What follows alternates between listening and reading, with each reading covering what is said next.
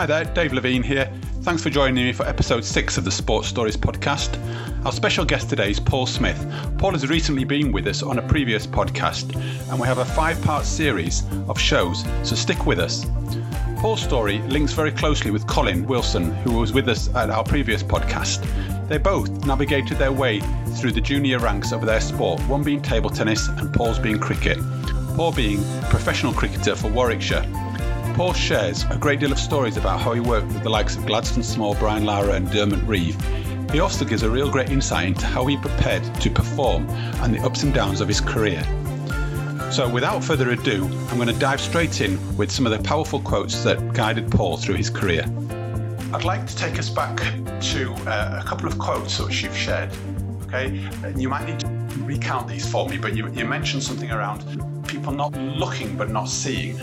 Tell me where that plays out. What do you mean by looking but not seeing? And you also used another one around it's not what's within. It's what's within, it's not the packaging. Okay, so it's what is within, it's not the packaging. Correct. Okay, tell me a little bit about where those sort of philosophies or views come into play for you. Well, you can look the part, you can have all the trendy kits, a bit like the guy that turns up at the local golf course with a brand new set of clubs, a new bag, a new trolley and whatever, and he's absolutely terrible. Gone about it the wrong way. You can give people the trendiest training kit, but unless what's within makes them want to train and train hard and train for a specific purpose, then the kit's a waste of time anyway. What was the other one? Looking but not seeing. So if I was going to go and you may observe me pick up the television in the corner of the room and walk out with it. You may look, but you don't see what I'm doing. Because I could be the ground maintenance man, when in fact I'm the thief who's just nicked your telly. So it's a matter of looking at what's right in front of your eyes and having a very clear picture about what you're actually seeing.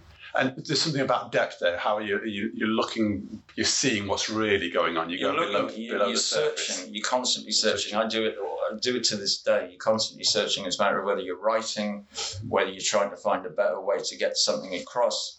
It could be you've got to stand up in front of an audience. How can you, like if I turn up and speak at a dinner, then don't expect Colin Cowdery to walk in with a crisp white collar on. And a blaze and whatever. I've got a crisp white collar, and yes, I've got hair down my back, so I look different. So people judge you on appearance, when in fact, don't judge me on appearance, because if you think I look daft now, I can make myself look really daft if you give me 5 minutes. But what's coming out of me is a huge amount of knowledge, and you may find this interesting. Imagine this. So it's how you communicate it, so that every person in that room understands. Male, female, grandma, grandpa, child, whatever it would be, you communicate it in a way where whether they know what you're talking about or not, you communicate it in a way so that they will see the humour in it. They will see the message, and the message is everything. And in these two key messages, I think, which, again, from talking to you, are really beginning to fall out. Can you give an example of how this message has been really important to you in your life and how it's played out? The message with me is always to be curious. I was always curious.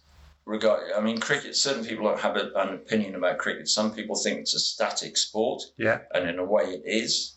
It's not like football where you've got 22 footballers who are consistently running. With cricket, someone runs up, bowls a ball. 45 seconds later, they run up and bowl another one. In between time, you've had guys standing around static.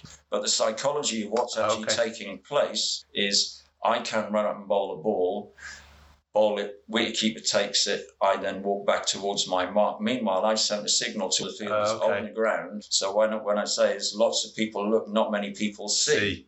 Mm-hmm. So certain people who follow that thought pattern will see that the one of the fielders has moved 10 yards and he's gone slightly further back because I've told him this is what I'm trying to do. So it's a game of cat and mouse. Yeah. If it's competition in sport is about, as I said, it's about doing what the opposition least expect you to do or least want you to do. But that's like business. It's staying one ahead of the pack. Yeah. But don't tell people your plan. I tell my 27-year-old boy that every day. Right. Don't tell people your plans because they'll either nick your idea or tell everyone what you're going to be up to. before you know it's not your plan anymore. So it's a pretty basic philosophy which comes down to the art of communication and not fearing. You can't fear failure because in many times in any one day you'll get it wrong. You know, it's a bit like walking into a room and not remembering what you've walked in to do. That's not something that just occurs when you start to get on a bit more. It's because you've either lost focus or something has cropped up like that which you have to react to. But you have to know what the goal is, and there's nothing worse than having a goal without a plan. So you have to know what the plan is. Everyone, if you're in a team sport, I mean, it's a bit different, I suppose, for people like who are tennis players or golfers. That's a solo sport. It's you. You may have a caddy or you may have a coach on the side, but by and large, once that ball's on the ground and you've got your club in front of you, you may well have an individual plan. You have to know what you're trying to do. And sometimes it goes against the grain of what the coach may be sat on the side saying, no, don't do that. When in fact it gets the result, and he might pat you on the back afterwards and say, well done. But it's not what he would have done. But your coach is only part of that's only part of the equation. You've got to be mentally strong, and it's you against him, the opponent, rather than your coach. You can't fear asking questions. So you pick up on two things for me there. There's something about as a professional sportsman or a sportsman that's really wanting to try and improve and reach a high level. There's something about not just looking, but really trying to see, observing, being curious. Okay, and how we must continue to develop that and learn that skill, but also learn from each other. Right? When someone like Brian Lara came here, he just broken a world record, which had stood for a long time and still stands to this day, Brian's. And Brian, when people used to talk about where the fielders were, he would say, why do you talk about where the fielders are? Because we're not interested in the fielders, we're interested in where the gaps are.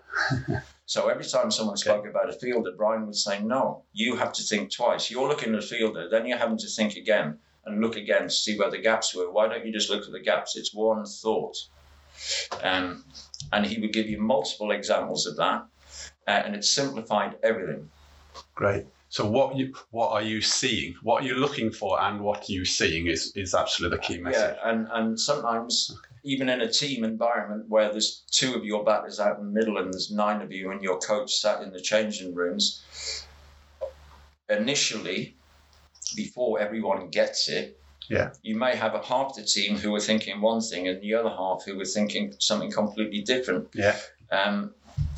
So if that was the case and it wasn't brought to the table and communicated, shouldn't we be trying to do this or thinking like this, or this is what I was thinking which surprised you, but can you understand now what I was trying to do?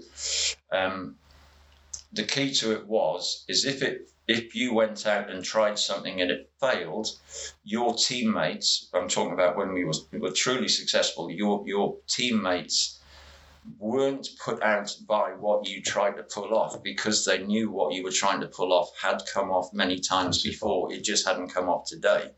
And if you've got 11 people who are good and they back themselves, all you need is half of them to fire on any one day, and you'll win more than you lose.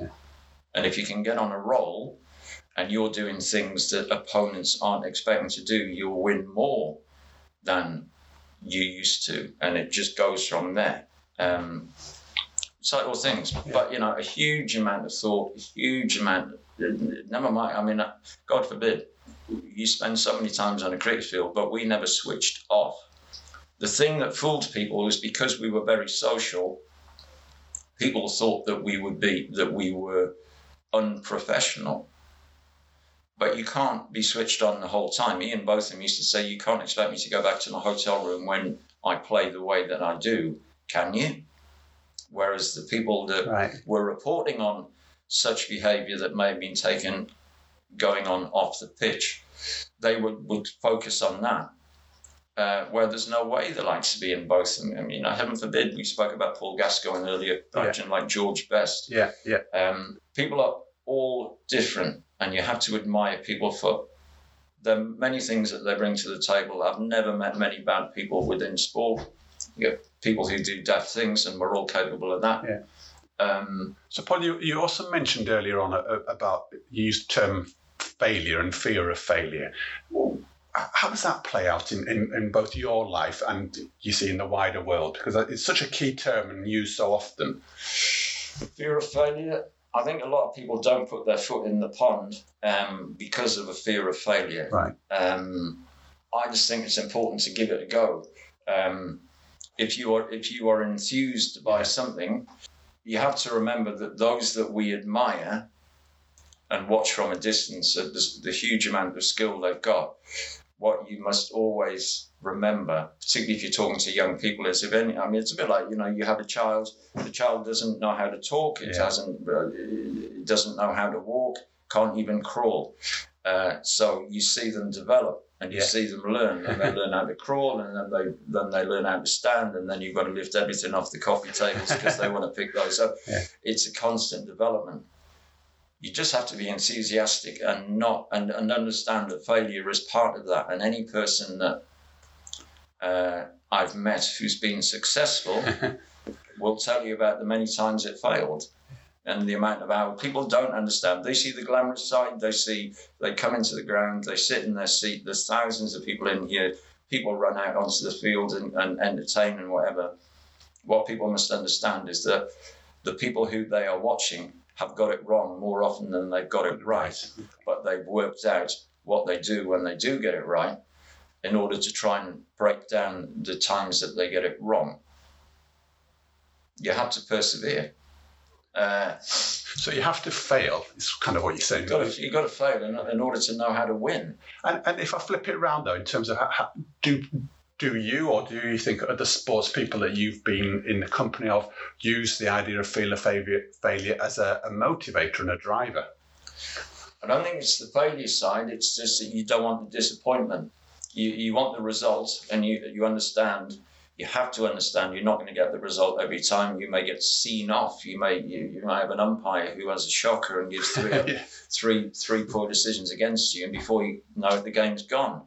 Yeah. Meanwhile, you're out of a competition you thought you could win. Yeah. You can't fear failure. Yeah. You just have to embrace what you're involved in and understand. You can bowl. If you talk about cricket and bowling, you can bowl four balls in exactly the place you want it to do. You can beat the bat.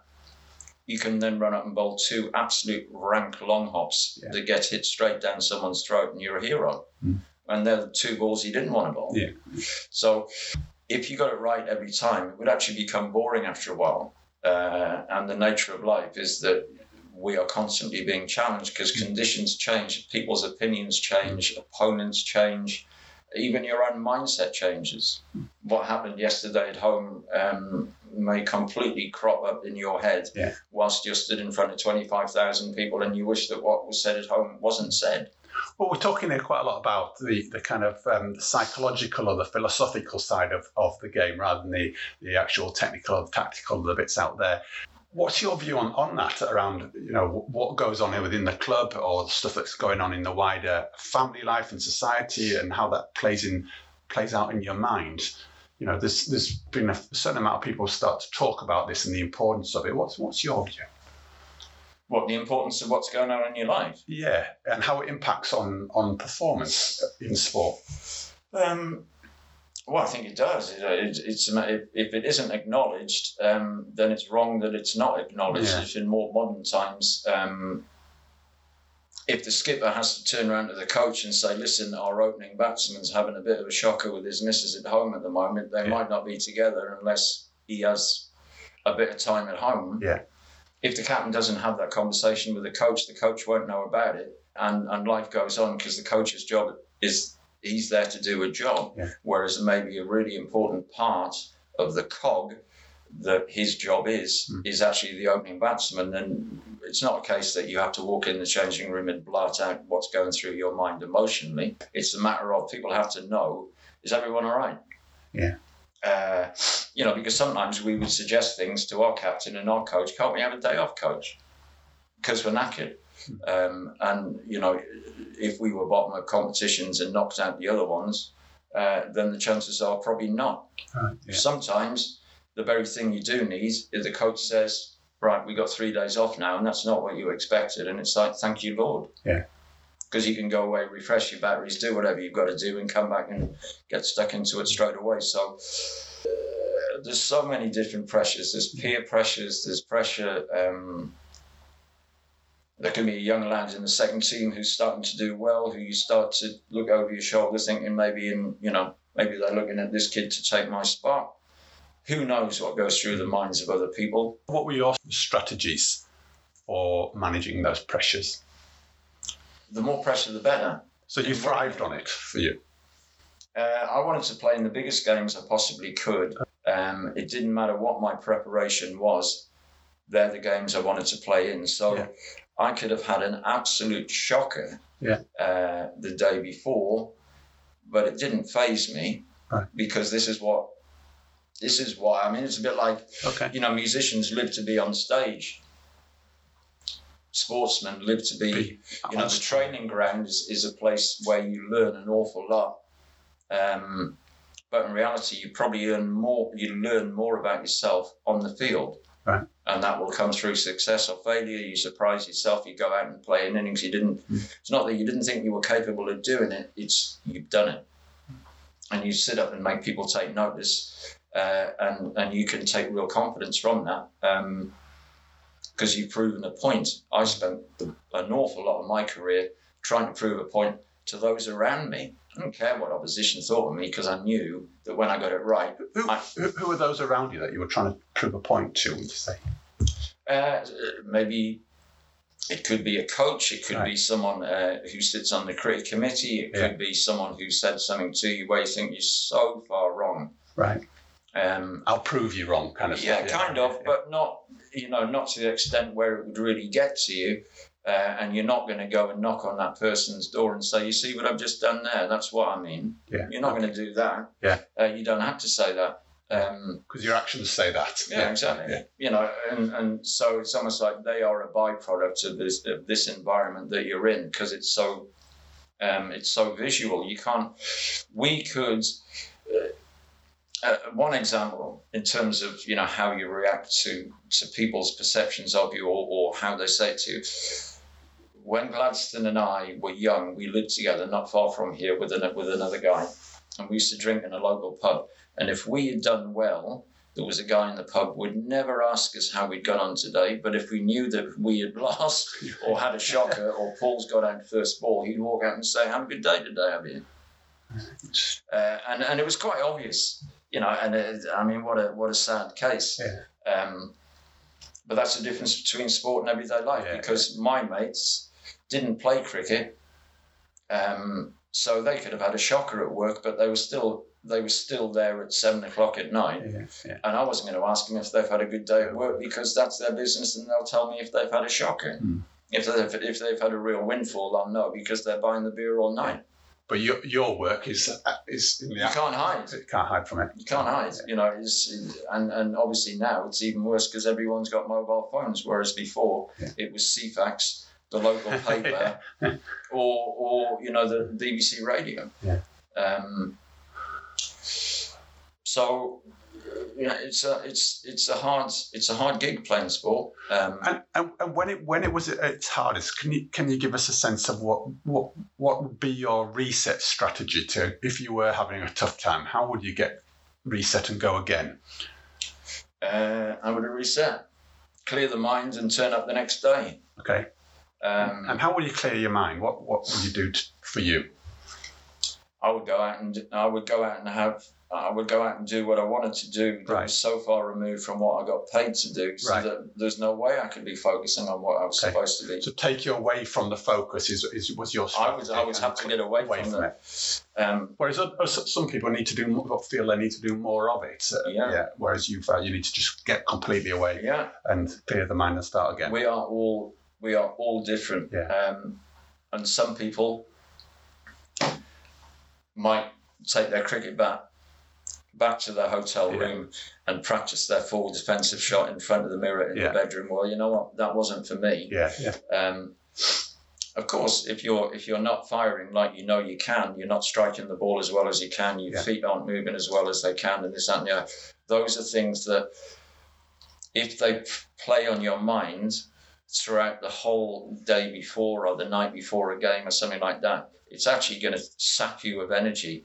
Yeah. I would always say get away from it as much as you possibly can. Turn up the next day and do what you got to do. It may be a case of you say to the coach, can you come to the ground half an hour early and throw balls? Mm-hmm. It doesn't matter what you got to do. You just got to get the result. And if you look throughout the 16-year career, you'll see that there were many days where there was no result, but it was all part of a plan. Right. Okay. When it works, and it was devastating, and that was my job. So if there were more people around like me, and I'm not saying everyone should be like me because we're all different, but ultimately it's about the result. Play fair, get the result, and move on. Right. So I'm also just trying to pull out from what you're saying in terms of somebody that might be listening to us here thinking, actually, what's the question or what's the strategy that they might need to use to help them? And there's something about me knowing the plan you're in, knowing what you're there to do, and really understanding what your strategy is to reset for yourself, whether it is to do more of it or to do less of it or to... whatever it is. It may vary. Yeah. It may vary. I mean, sometimes you may have to practice really hard in order to get it back. Other times, coming away from it will give you the advantage. You'll come back more refreshed, even if it's 24 hours. What I do know is that cricket is pretty simple in the sense that if you stand at the end of your mark and you're not fazed about the person you're about to bowl at, and you're not fazed about the fact there's 20,000 people in the ground, and you're not fazed about the fact there's TV cameras and that, you should thrive in those situations because you wanted to be a professional cricketer. So if I was stood at the end of my mark and I wasn't fazed by any of this, I knew I was halfway there because I knew what I wanted to, and what I needed to bowl. And when I batted, when I took guard, or when I was stood at the crease, and we've got to score it, whatever it is per over in order to win this game. When you've got a clear mind, you've got a much better chance. You can't be running around all panicky because A, it saps your energy. B, it's not good for the guy who's at the other end. It's just the way that it is. The preparation for performance comes in many shapes and forms. How did you practice that? How do you learn that? It's affirmation. Affirmation. Yeah. Okay, so that was the strategy that you used. So Woody taught us affirmation. Yeah. Or spoke to us. What's affirmation then for in your world? So, if I were to say to you, we're looking out there at Edgbaston Cricket Ground tomorrow. There's going to be 20,000 people in here. You and I are one of 11 people who are going to take the field. Yeah. But I've never played here before. This is my debut game for Warwickshire. If I have been prepared for what is about to take place tomorrow, and I've got peace of mind about it, it means I will be less fazed. It's almost like I have been out there, so I'm prepared for this. Some people suffer with stage fright. Plenty of musicians throw it before they go up on stage. Yeah. How people prepare, some people are very talkative before they're just about to go out onto the field. Yeah. Some people like peace and quiet. Some people like this, some people like that. I knew what I needed, and it didn't matter whether the dressing room was really loud or really quiet. As long as in my head I knew what I had to do when I got out there, it didn't really worry me. And in fact, you have to lighten what is a tense environment, which is why you can't be the club comedian, but you can bring humour into the circumstances of which we find ourselves, and we're going to be in this situation for the next 2 hours. So we can't all sit there biting our nails. And it sounds like that really worked for you, particularly. It worked for us. Yeah, for the team. Yeah, we had there was a great camaraderie, despite the amount of disagreements that we would have. And it's only natural if you put a bunch of people in a work environment with lots of pressure on them. Yeah. You will have people who snap. Okay. You will have people who take offence at something that wasn't intended. You just have to have an environment that you're comfortable in, where you know that we're all in this together. And if you've got that environment, you've got much better chance of progressing and getting the result. I think that applies to any walk of life. As long as you know what you want as an outcome, and in cricket it's victory. In general life, it's a matter of how can we get through this? It could be, how can we get through the next 2 weeks because we've paid all the bills, but we've got no money for food. You know, it can be whatever it takes.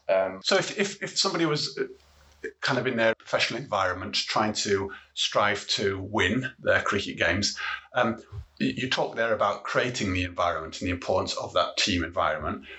What 2 or 3 things would you suggest are crucial that they worked at and worked Skill, on? Yeah. Mindset. Okay. Skill. And practice. And if there is skill there through practice, that skill will become sharper. Yeah. Hopefully less predictable to opponents. Yeah. There's no improvement without practice of some sort. Yeah. But some people practice in the nets. Yeah. Whereas people like me would come to the changing rooms, sit down and get their mind right for what's going to happen at 11 o'clock. And it might be 10 o'clock and they may say, well, Paul's still in the changing rooms and we've been here since 9:30. Whereas in fact, I'm actually getting my head right. Yeah. I may have scored 100 the day before. I got 5 wickets or something like that. So it's not as important for Paul to go to the nets. If Paul is having a shocker, then he needs to be in the nets to hopefully regain some confidence because we've got a big game. Yeah. So the skill, the perseverance, the practice, but the mindset is absolutely crucial, because you can practice as much as you want, but if your mindset is not right, you can actually go backwards. And what about the collective in terms of the team? What 2 or 3 things could somebody work on if they were a head coach coming into a dressing room or into a team environment, thinking actually, you've talked a lot for me about actually the collective power and the roles that people play in the environment. What do we need to focus on? How would we work on that? Team harmony. Okay. And what was done to generate the right team harmony, would you say? Well, once you know that you've got people who all want the same things, team harmony can come from socializing together. Okay, yeah. It could be team harmony if you took a look at a place like Warwickshire, because of its connections to the city.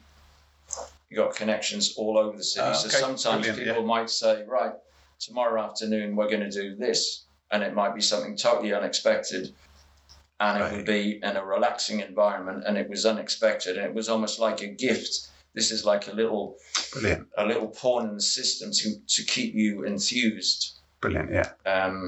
It could be anything. Do the unexpected, but I think the key to it is you need team harmony.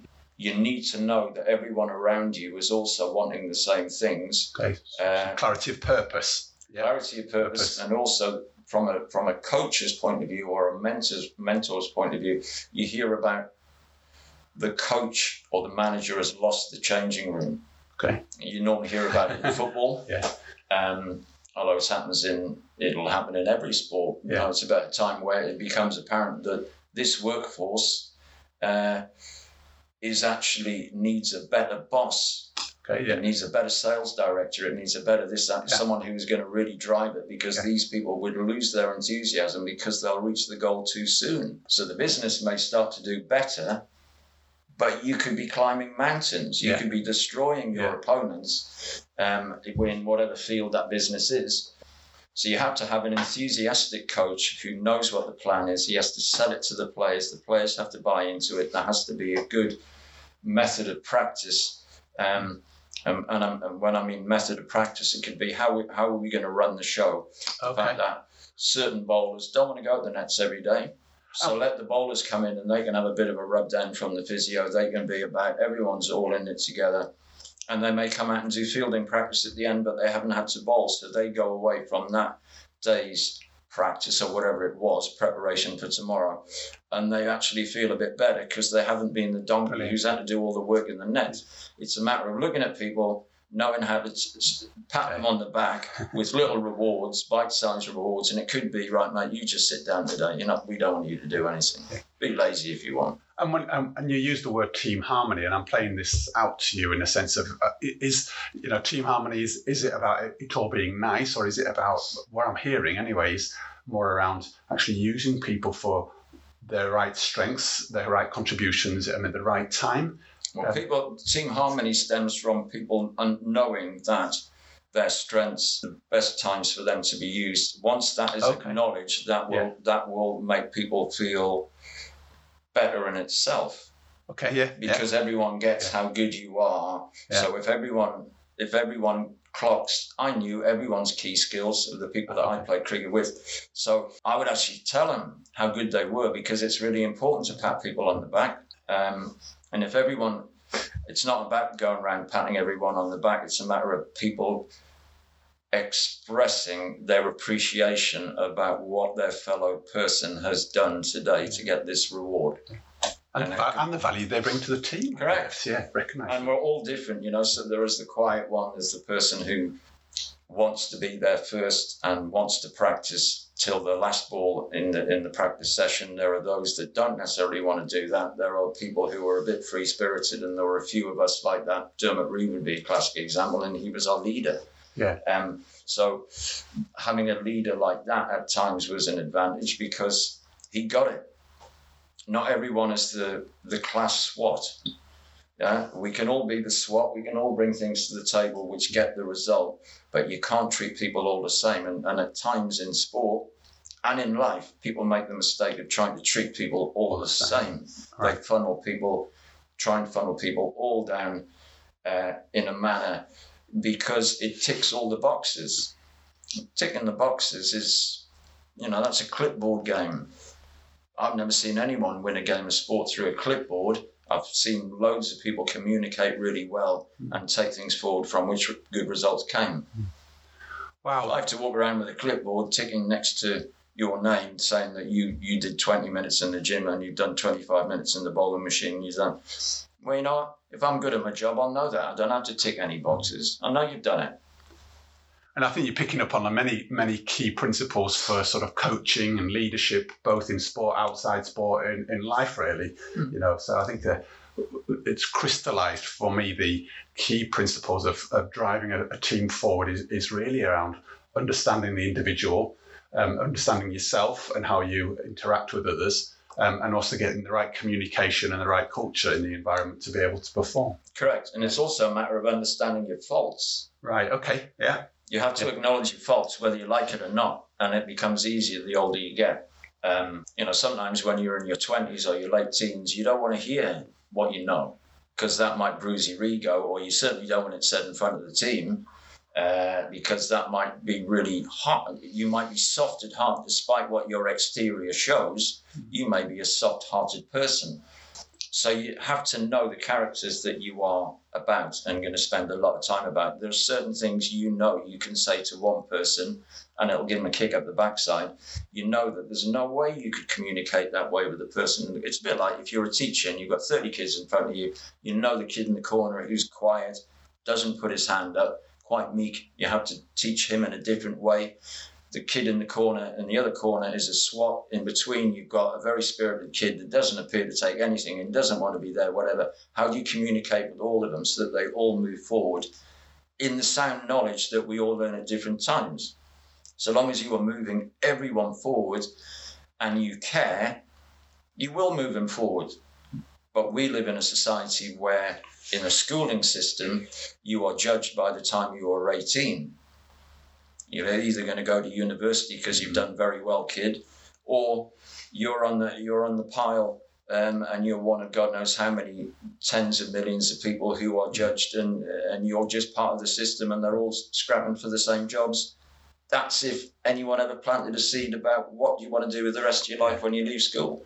So, Paul, I want to come back to speak to you about the kind of the role of sport in society at a later stage. But I just want to, just before we finish off this show here, I would like to just raise the idea of vulnerability and how does vulnerability and where you were talking a little bit about showing, your weaknesses potentially. How does that work in this performance environment? Well, they say you can never control tears. So you can control emotions, but there are trigger points that you can't control. And a psychologist would be a better person to explain it than me. We are all vulnerable. And in sport, you're incredibly vulnerable because you're judged the whole time. With the newspaper critic who's in the press box with his typewriter or his laptop. You got radio stations, guys with mics. You've got television crews. You have your bosses, the people who decide whether you're going to get another contract.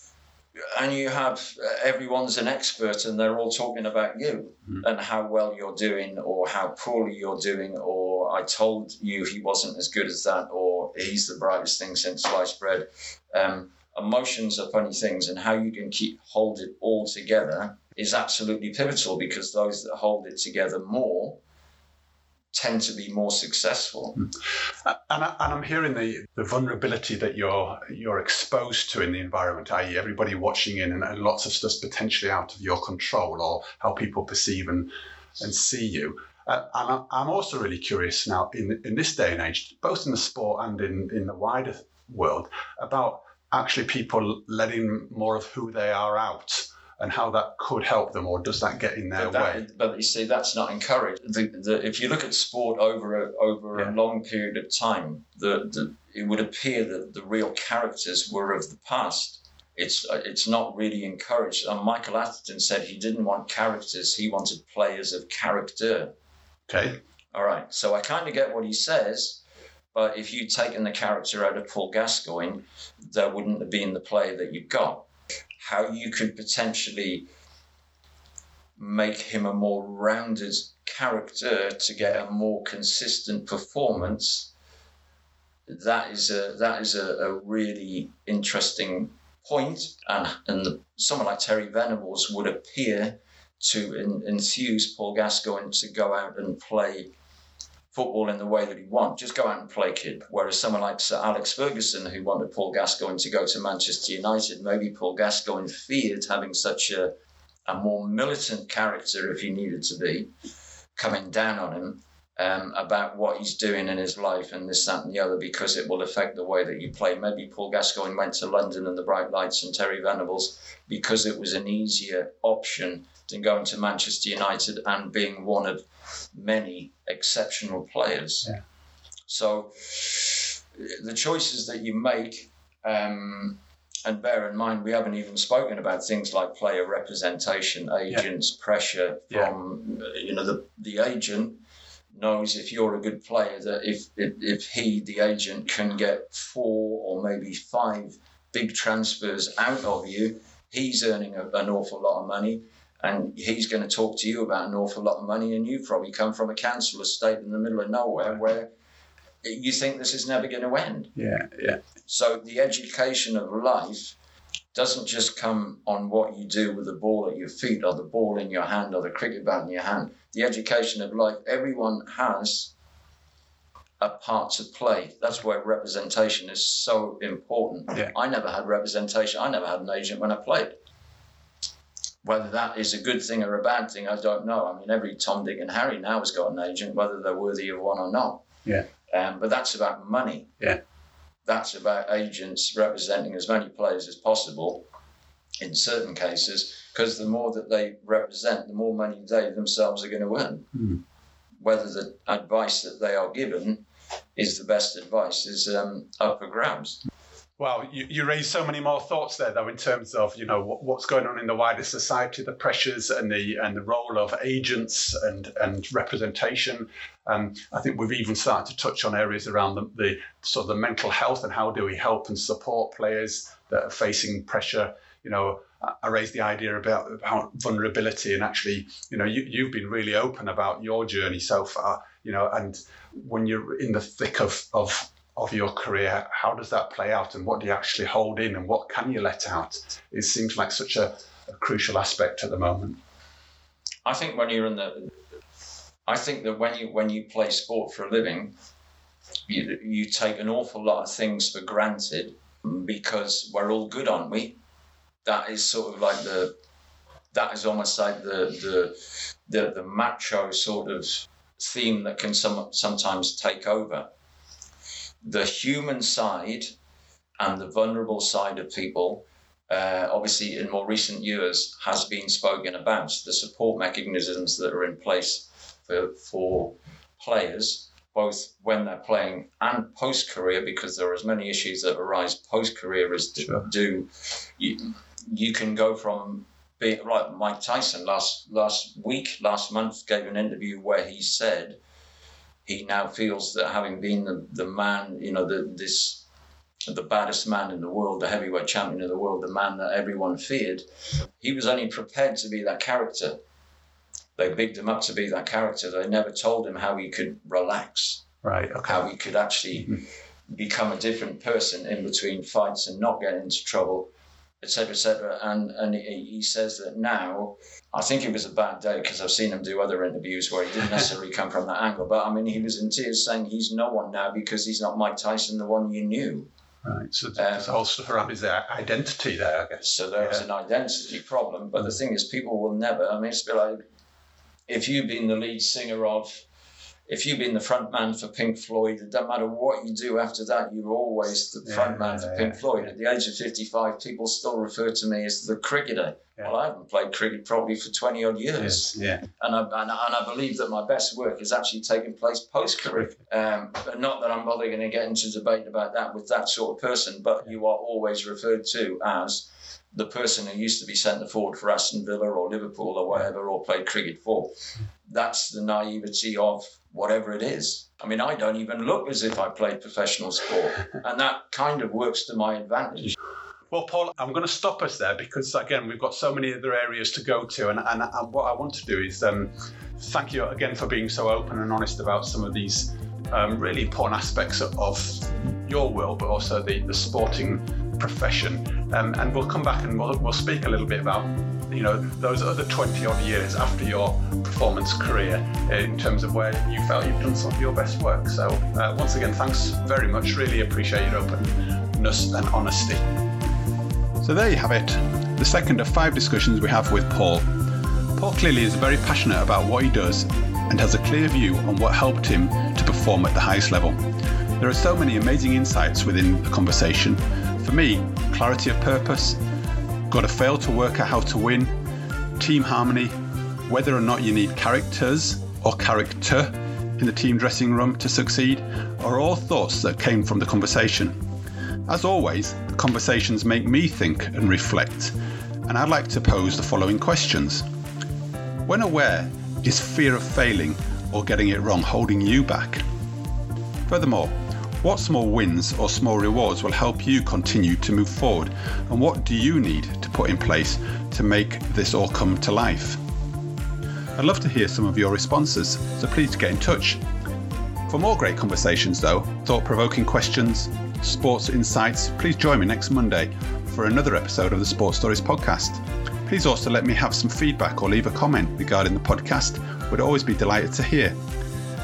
As a way of signing off, thanks for joining me today, and I look forward to you joining me next time.